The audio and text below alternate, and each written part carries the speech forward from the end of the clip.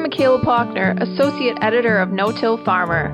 Welcome to the latest episode of the No-Till Farmer Influencers and Innovators podcast series. This program, featuring stories about the past, present, and future of no-till farming, is sponsored by New Leaf Symbiotics. I encourage you to subscribe to this series, which is available on iTunes, the Google Play Store, Spotify, SoundCloud, Stitcher, and TuneIn Radio. Subscribing will allow you to receive an alert about upcoming episodes as soon as they are released.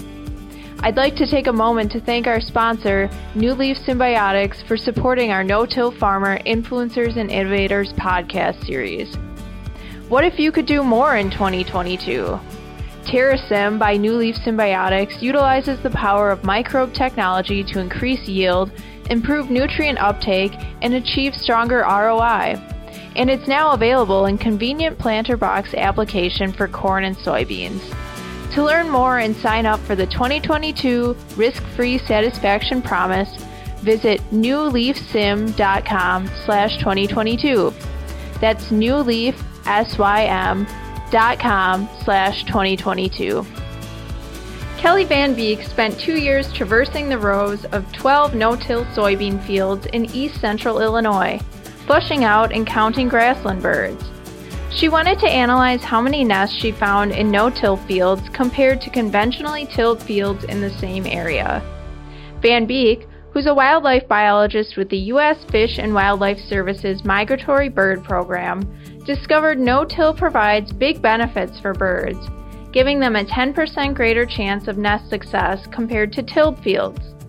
Crop residue, cover crops, and more plant material in general provide better cover and nesting conditions for grassland birds. In this episode of the No-Till Farmer Influencers and Innovators podcast, Frank Lessiter gets into the weeds with Van Beek about which no-till fields provide the best habitats for songbirds, what cover crops are most hospitable to birds, and finding a balance between productivity and conservation on farmland.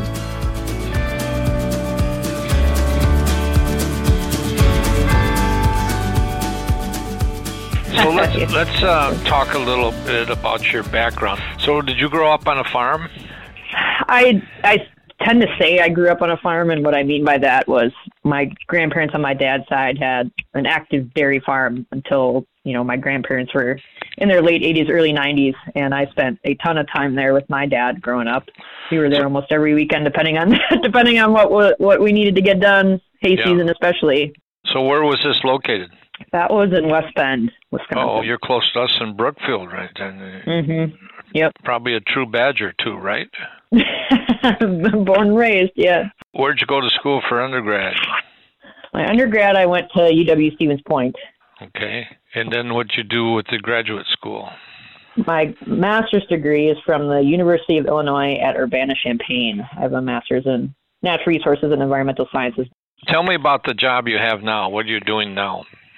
Sure. So I work for the U.S. Fish and Wildlife Service now. I work in the Migratory Bird Program. There's a particular program in the Fish and Wildlife Service that's responsible for migratory birds, and frequently people think about the game species that Fish and Wildlife Service is involved with the management of, like waterfowl, but we have federal trust responsibility for any birds listed under the Migratory Bird Treaty Act. So I mostly do non-game grassland bird work now in the Midwest, whether that's capacity building or assisting with research and monitoring projects, trying to stay on top of any new developments and creative ways we can further conservation of non-game grassland songbirds in the agricultural region of the Midwest is what I think about daily. Well, we've been doing No-Till Farmer, the newsletter and the magazine, for 50 years, and we've done just a few stories on bird populations, quail and pheasants, but we haven't done many over the years. So I was intrigued when I saw that you had done your master's degree on this. So tell me how you got interested with birds and no-till.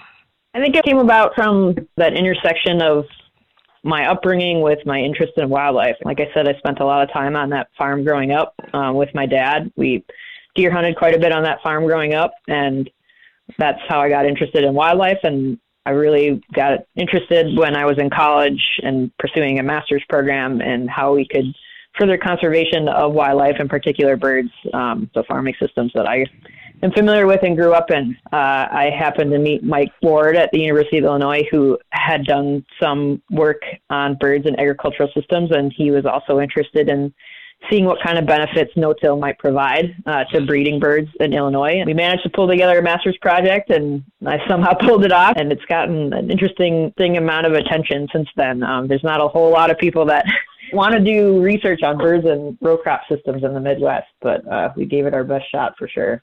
So tell me how you ended up out in no-till soybean field counting birds, and how did you do this? We anticipated that there would be more birds nesting in no-till than there would be in ours conventionally tilled or even conservation fields, and in particular in the soybeans, just because the height and structure of those fields seemed reasonable for birds to be nesting in. And I was doing the research in central Illinois in the classic Corn Belt, and most of those farmers are concerned with getting their corn in first, right? So we have a little bit more time on the beans in the spring, and so those fields actually look pretty weedy going into May before they put their bean crop in, which is great for the birds. They wouldn't even necessarily get a first herbicide spraying in until right before they plant, right? So there were plenty of weeds out there in those no-till fields, plus most of the time it was being no-till drilled into corn, and so there's plenty of structure out there that those birds seem to like, and certainly we found more nests and more diversity of birds in those no-till fields as a result. The methods we used to collect the data were pretty classic bird data collection methods. When we were looking for the nests, I simply had a small team that walked back and forth across 80-acre fields of beans trying to flush pretty small birds off a nest. As small as something like a Vesper sparrow. So if you know what a house sparrow is in your yard, they're smaller than that even. And so it's finding a needle in a haystack kind of stuff. But we found probably more nests in soybeans than anybody's ever found before, at least since the 80s and 90s. So that was how we found the nests, and then I would monitor them periodically until they either failed, which they frequently did, or they fledged their young. And then when I did some of the abundance type surveys, I was walking transects in those fields, counting the birds that were there and using some of our typical methods, taking some measurements that we would need in order to do the analysis later. We did a little bit of vegetation work as well to see what kind of vegetation existed around the nests that we did find. So these were migratory birds, so they would have been farther south for the winter, but when they came to Illinois, this was not a stop on going north. This is where they expected to spend the summer? It depends. We did have one resident bird, that would be ring-necked pheasant, and found one nest of ring-necked pheasant there, and some other use of by pheasants in agricultural fields, certainly. I wasn't in a super great spot for pheasants when I was doing that research, but it really depends on the species, and Illinois is an interesting place because compared to Wisconsin, the winters are definitely warmer down there, and so some of those birds might not actually go that far during the wintertime, and as we continue to have warmer winters, if they can find food resources close to housing in urban areas, maybe they didn't move that much at all. The number one nesting species actually in no-till soybeans on the ground was American robins. But for the most part, yes, the traditional thought of the birds go south during the winter, somewhere to the south, whether that's in the U.S., Central America, or South America. We even have some species that are going into South America and then are coming back to breed either in Illinois or potentially further north.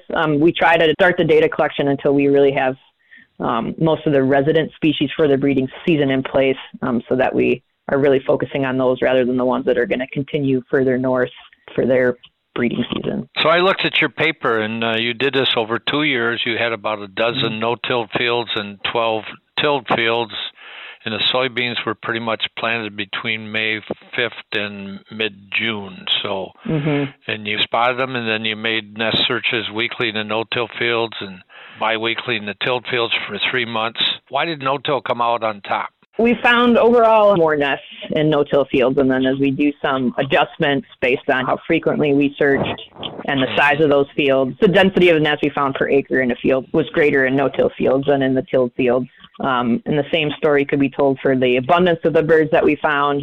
So we do some calculations to figure out abundance of birds. There was also a metric that we talked about called avian conservation score. And so we were talking about, okay, of the species that we observed in the soybean fields, did no-till or till have more species that have a conservation score that indicates we have a lot of concern about them, essentially. And so in the no-till fields, we found more of those species that we have conservation concern for, and that stems from the fact that more grassland obligate species we're attempting to use those soybean fields. So things like upland sandpipers we found in no-till fields, stick thistles, eastern meadowlarks, grasshopper sparrows, those kinds of things that are really in steep decline that we're very concerned about in the bird world. We were more likely to find and did find some in those no-till fields. More different species of birds were nesting in the no-till. So overall, we certainly didn't have what I would call a robust bird community in the no-till fields versus the till fields, but more of the things that we're concerned about and that we're hoping to see were in those no-till beans. And that really stems back to the fact that there's that weediness early on in the season, and those weeds didn't even get terminated until about May. And when you're in central Illinois, birds are starting to breed potentially at the end of March, certainly in April. So they have nearly enough time to do one full round of raising young before a farmer's in that field, either doing an herbicide operation or planting. Really what they need a minimum amount of time in order to get a successful nest off the ground. So not only the nests were more, but how about the survival rates? The survival of songbirds overall is pretty dang low, unfortunately, but we did see greater survival in the no-till fields. And that could be related to a variety of things. Predation, regardless, caused the most failure of nests, and followed by farming operations. I mean, generally those nests can't make it through. Anytime you pull a tractor through that field, just that disturbance can make the birds abandon a nest, or the vegetation can fold over and they stop incubating on that nest. Something like a tilled field where we have far less cover, it is easier for a predator to find a nest. We did have a few cameras out monitoring nests. We found predators like even coyotes, but also, the gophers, 13 long ground squirrels. We're also getting in on nests. Nests are more exposed in tilled fields. There's just not that cover that potentially could be helping conceal that nest. But overall, there's just not that many nests to begin with in those tilled fields. So survival was somewhat better in no-till fields. Overall, like I said, songbirds are not that successful at raising young, especially in these highly disturbed environments. The nest survival that we saw in the no-till fields was fairly similar to what you could expect in a roadside ditch or alongside a stream or something like that, based on some other information we have from similar places in Illinois. When you talk about these no-till soybean fields, were they no-tilled in the year you were looking at, or the previous year? Right. Some of them, I'm guessing, were consistently no-tilled, but I can't say no for sure that the full range of tillage activity on all those fields, it was no-till beans in the year that we were looking for the nest. Okay. And then in all cases, it was corn the year prior on the till fields and the no-till fields. Okay. So looking at corn, would your results be the same in no-till corn or not? That's a good question.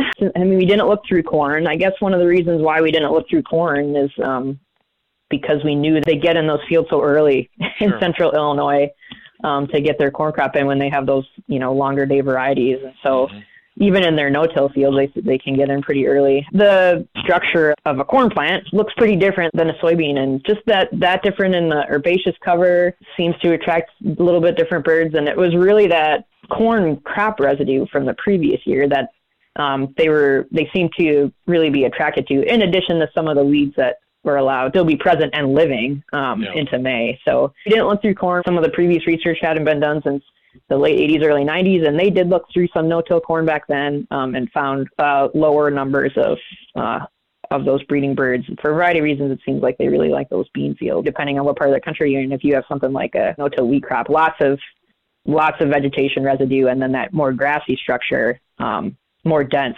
living vegetation, the birds can't like that as well. Yeah, well, no-till wheat would be ideal for this because you would plant it in the fall, and you would have cover all the way through July or August. Depends on the species. The tricky part about wheat too is that you potentially would be attracting some of those grassland birds, and a lot of those grassland birds still need some bare ground in order to be willing to nest, and that wheat just gets so thick, right? It might not reach the height that those birds want by the time they want to put a nest in there. Got to gain some of that height through the summer, and by that point, the birds they've hit their peak of nest initiation, and depending on where you're at in the country, and the wheat is not necessarily at a height that some of those birds want, plus it's pretty dense, and so some birds will tolerate that, like red-winged blackbirds, but some other birds won't. We'll come back to the conversation with Kelly Van Beek in just a moment. Before we do so, thanks to New Leaf Symbiotics for supporting our No-Till Farmer Influencers and Innovators podcast series. What if you could do more in 2022? TerraSym by New Leaf Symbiotics utilizes the power of microbe technology to increase yield, improve nutrient uptake, and achieve stronger ROI. It's now available in convenient planter box application for corn and soybeans. To learn more and sign up for the 2022 risk-free satisfaction promise, visit newleafsym.com/2022. That's newleafsym.com/2022. Before we get back to the conversation, here is Frank Lessiter with a little-known no-till farmer fact.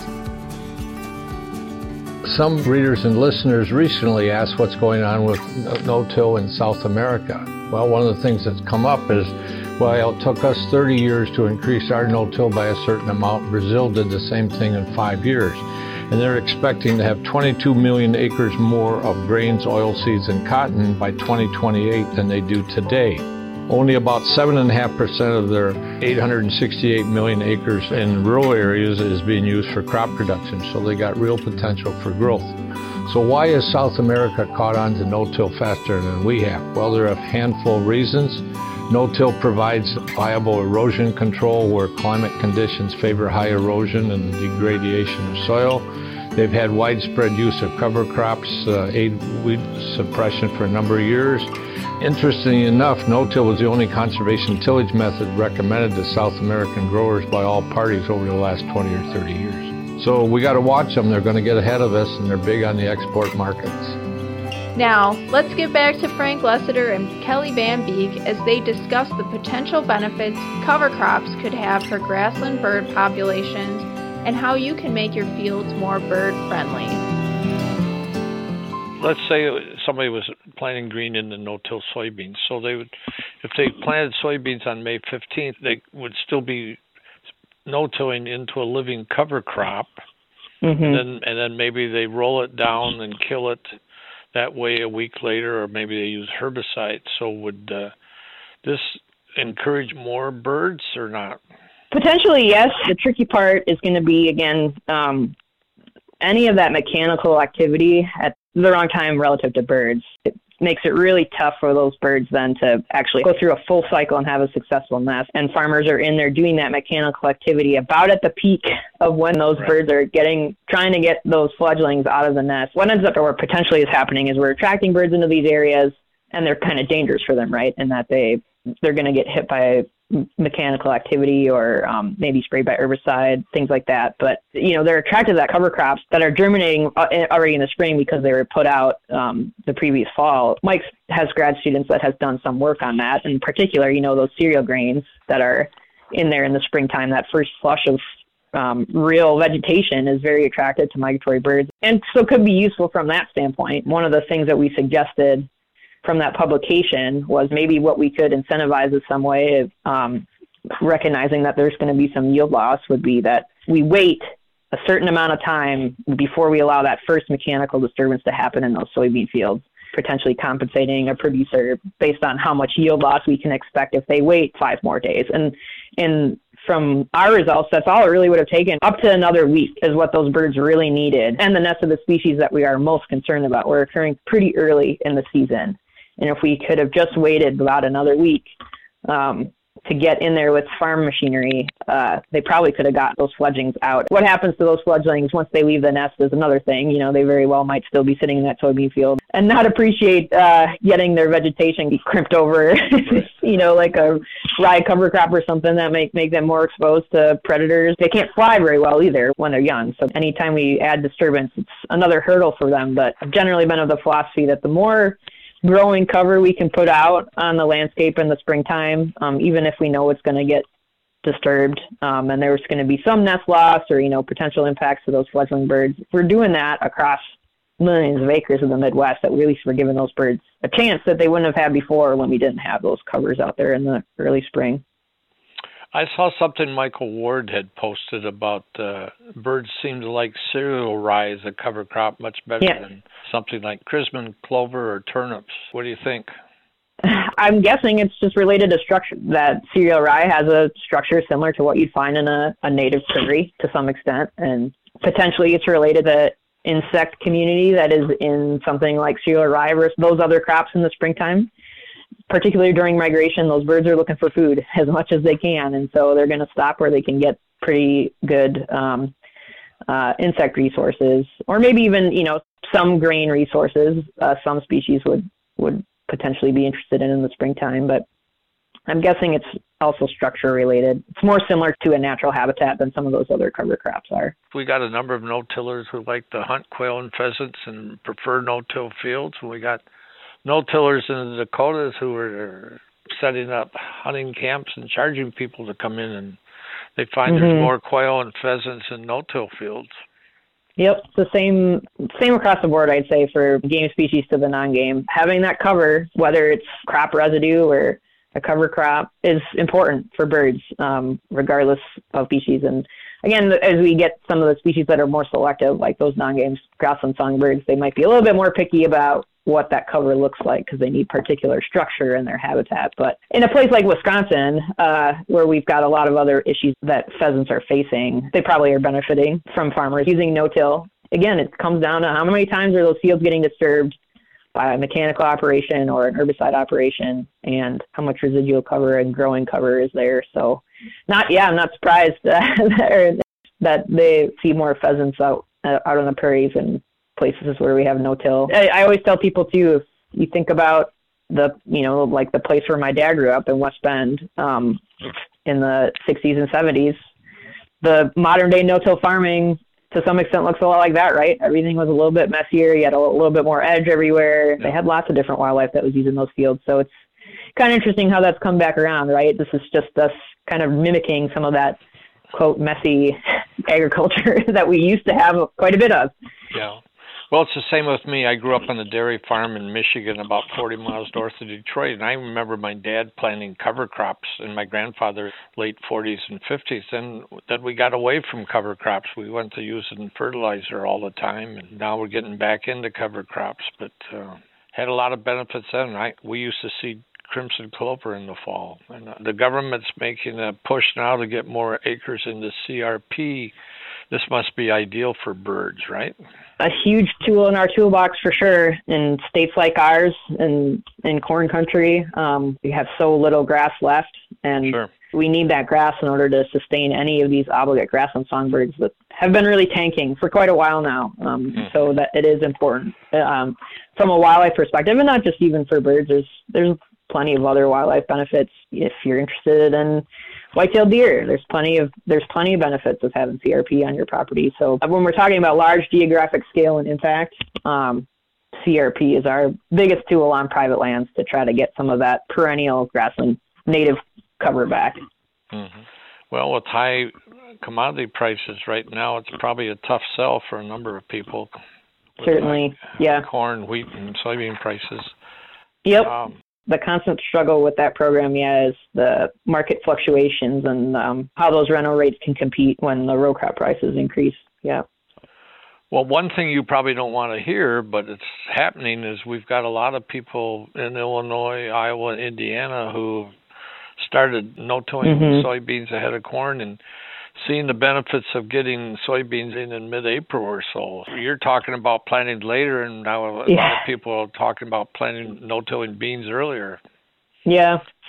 There's got to be a balance, right? It's not like I would ever expect row crop agriculture to go away. The world needs to eat, and, we have products to make and people that need to make a living. And so there's the balance between how can we efficiently produce the crops that we need on lands where that makes sense, and where we can do it with conservation in mind, and then where are there places where we can potentially sacrifice some production. It's very difficult for us to maximize production while also producing wildlife. Those things are always going to compete to some extent, and hopefully there will be places where we say, we can back off a little bit on the gas pedal of production and think a little bit more about the wildlife benefit, because that can provide other societal benefits, like you were mentioning in the prairies, if we can back off a little bit on production. But you're going to get lease payment from somebody who wants to hunt. Sure. Where can we make those kinds of things work? It's always what I'm a proponent of. Like I said, if I come from a farming family, I fully recognize agriculture is going to exist on the landscape, but for non-game grassland birds, it has to. And once we put some of those crop fields in the houses, well, then we're definitely not going to have grassland birds. And so having them as working lands is critical. Would we love to see a little bit more perennial grass cover that is a working land, so whether that's being grazed or taken as some other kind of commodity crop that doesn't currently exist? Sure, that would be a huge game changer, I think, for wildlife too. But certainly we're going to have corn and beans, and that's okay. Right. It's needed. So no-tillers that had sod waterways or stream strips, would this attract birds into that area if they moved out of the soybean fields? Definitely. The more little strips of grass you have like that in the landscape, in general, the more birds are kind of just attracted to that landscape to begin with. We generally, from a wildlife perspective, say the bird benefits of those really thin strips of cover can be debatable. It's a pretty fragmented spot for a bird to try to nest in, and things like the raccoons and, like I said, 13-line ground squirrels and lots of predators are also going to be in those pretty fragmented strips. Some of the non-game grassland songbirds are area sensitive, meaning that they won't even attempt to nest in a really small patch of grass. They want bigger space before they go into those spots to try to breed for the season. So, but certainly the water quality benefits are there, and the more of those little strips in a landscape still makes the overall grassland perennial cover in that landscape increase, especially if we have bigger CRP blocks nearby and we can add that little bit of grass cover that could be used as pathways to get birds or other critters from one CRP field to the next. That's all still important. So it just depends on what the landscape looks like and what other covers exist there. And I'm a bird person. I think about birds a lot, but I also think about what other environmental benefits we can provide. Anytime we can add that perennial cover and then hopefully leave it undisturbed. A lot of people like to mow their grass waterways, right? Sure. For their weed control. And so if we do that at the wrong times and there's birds in there during the breeding season, that's obviously not providing the benefit that we would hope for birds. Those kind of operations, I understand as a land manager, as that manages native covers, we got to do some of those things sometimes. And so there will be winners and losers on the wildlife front, but there's certainly a lot of benefits from having increased grassland perennial cover in our agricultural areas. We've also got no-tillers that are getting interested in putting in pollinator strips, so that might be a place for birds to go too, right? Yep. There's a group out of Iowa State that has been looking at that for a long time, the Prairie Strips program, and I can't say that I've kept up on any of their more recent results, but in a landscape like Iowa, a really open landscape where we do have some of those nicer pockets of CRP left, and where they integrate those pollinator strips into their row crop habitats, they do see a good bird response.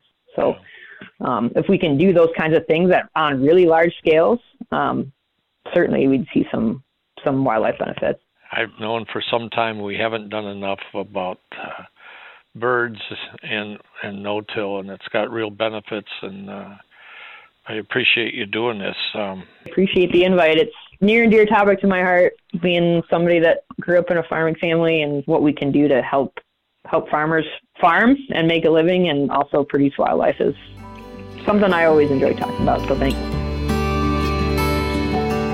Thanks for tuning in to the No-Till Farmer Influencers and Innovators podcast. You can find more podcasts about no-till topics and strategies at no-tillfarmer.com/podcasts. Before we wrap up this episode, here's Frank Lessiter once more. A few months ago, a reader asked me how he could do a better job of getting his no-till coulters in the ground. And while a lot of people aren't using coulters on their no-till planters anymore, there's certainly a number of people still doing it.